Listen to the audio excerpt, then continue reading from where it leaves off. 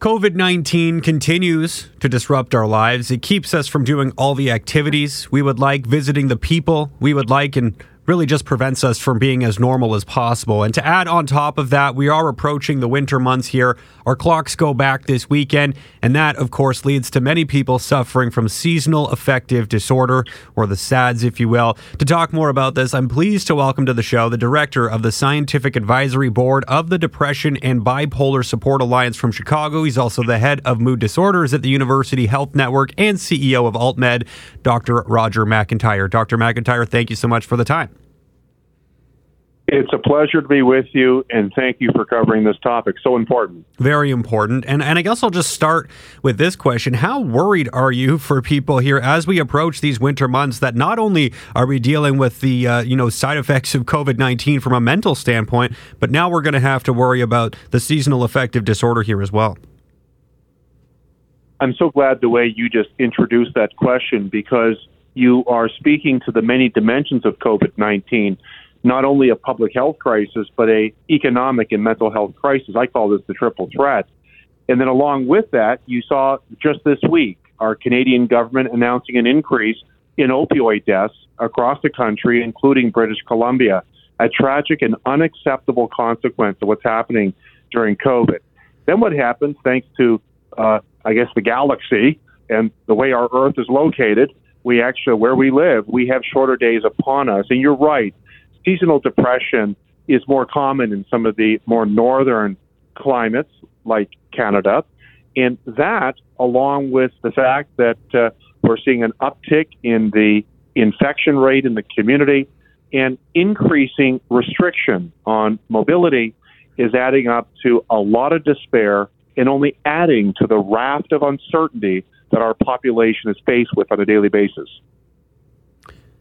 So how worried are you based on all of that information that you just laid out and obviously what we're expecting here in the coming months? Are you worried? Like, how worried are you about people's mental health as we continue to go through this crisis? I'm frankly categorically beyond worried. I think this is code red, frankly, to be blunt with you. I have, like everybody else, been doing what we can to obviously protect ourselves and from the infection. And this has been an incredibly contagious virus, and we're all, I think, seeing these upticks in numbers.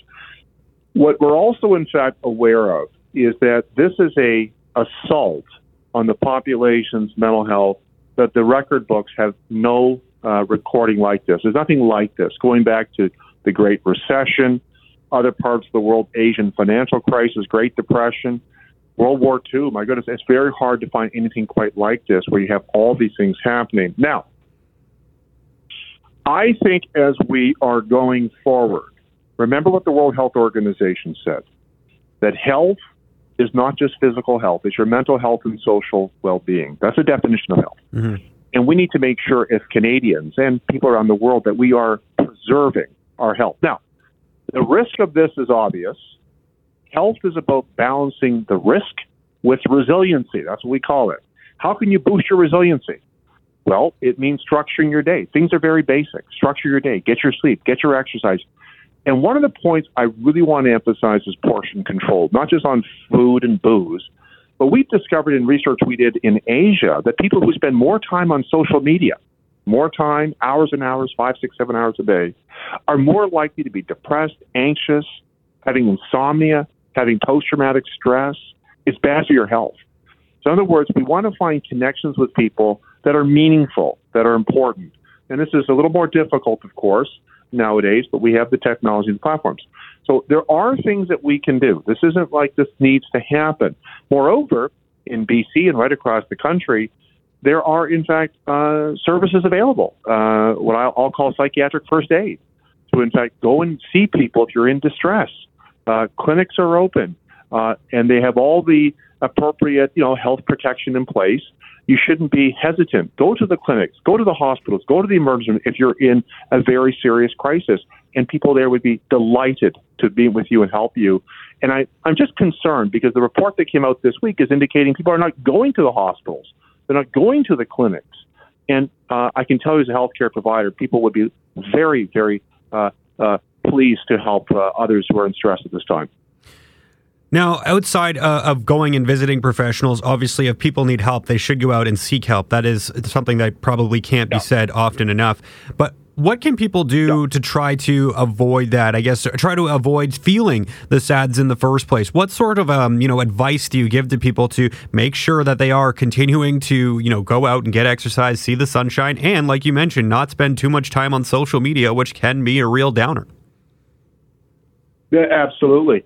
And I think also what people need to do is people need to find, it's not easy to do, but people need to find purpose. They need to find something that gives them, a source of pleasure. And I don't mean booze and drugs. I mean, find something that's non-booze and non-drug related that gives you pleasure. And that could be with friends, in social connection. It could be the arts. It could be, in fact, and many folks find a lot of solace and comfort in their religious institution or their religious prayers of worship and so on. I think that's something we don't press the point strong enough, because what we've learned, this is something we have to take a little bit of science here to inform the recommendation. The science tells us that people are more likely to navigate successfully stressful events if they have a good social support network. Now, social support network doesn't necessarily mean you have to have a BFF, but that could be a social support network. It can also mean a church or a mosque or it doesn't matter. A place of worship, it could be a community center. Find places. What we're also hearing from a lot of people is that pursuing arts, to the extent you're interested in these things, this gives people a sense of purpose.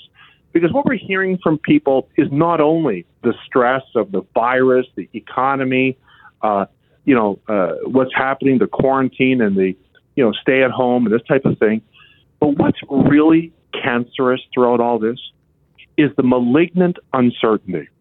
The uncertainty in part because of the political nonsense. It's so much nonsense out there right now. Nobody knows who to believe, what to believe. There's contradictory information. And so people have so much uncertainty. And I don't recall a time in my life where the science has been so politicized. So anyhow, this uncertainty is only adding further salt to the wound. And so I think, in fact, to the degree to which you structure your life, you're bringing ownership back to you. And you have interpersonal connectedness that's meaningful to people. Because people are feeling a lot of despair, a lot of meaningless in their life. And the survey this week says that there's been about a 25 to 30% drop in happiness amongst Canadians. They're not happy. They're in a lot of despair. And so I think these types of feelings of purpose, whether it's through interpersonal, through family, if you have that, many people don't, and or through artistic or so-called humanities pursuits. These things people are saying are really helping them.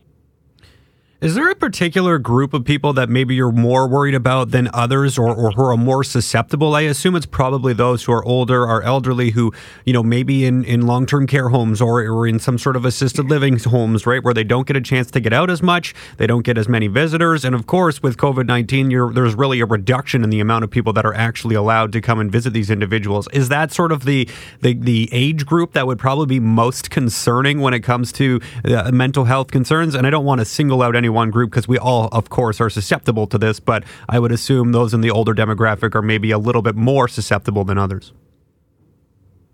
What's interesting about that is, look, I think that I would take the approach that the literature is saying that nobody is off the hook. This is stressing everybody out, basically from the kids all the way to the very elderly. And of course, we've heard about the increased vulnerability in the elderly to the complications of the virus and hospitalization of with the virus. But when it comes to mental health, we've got some literature now. We've done some work on this. Others have as well. Oxfam has contributed to this. The report this week by our Canadian public health people that was announced this week also can all come together and are in unison. Here's what we found. The groups that are most at risk of having mental health related problems during this time are younger people, people under the age of 25. Secondly, women.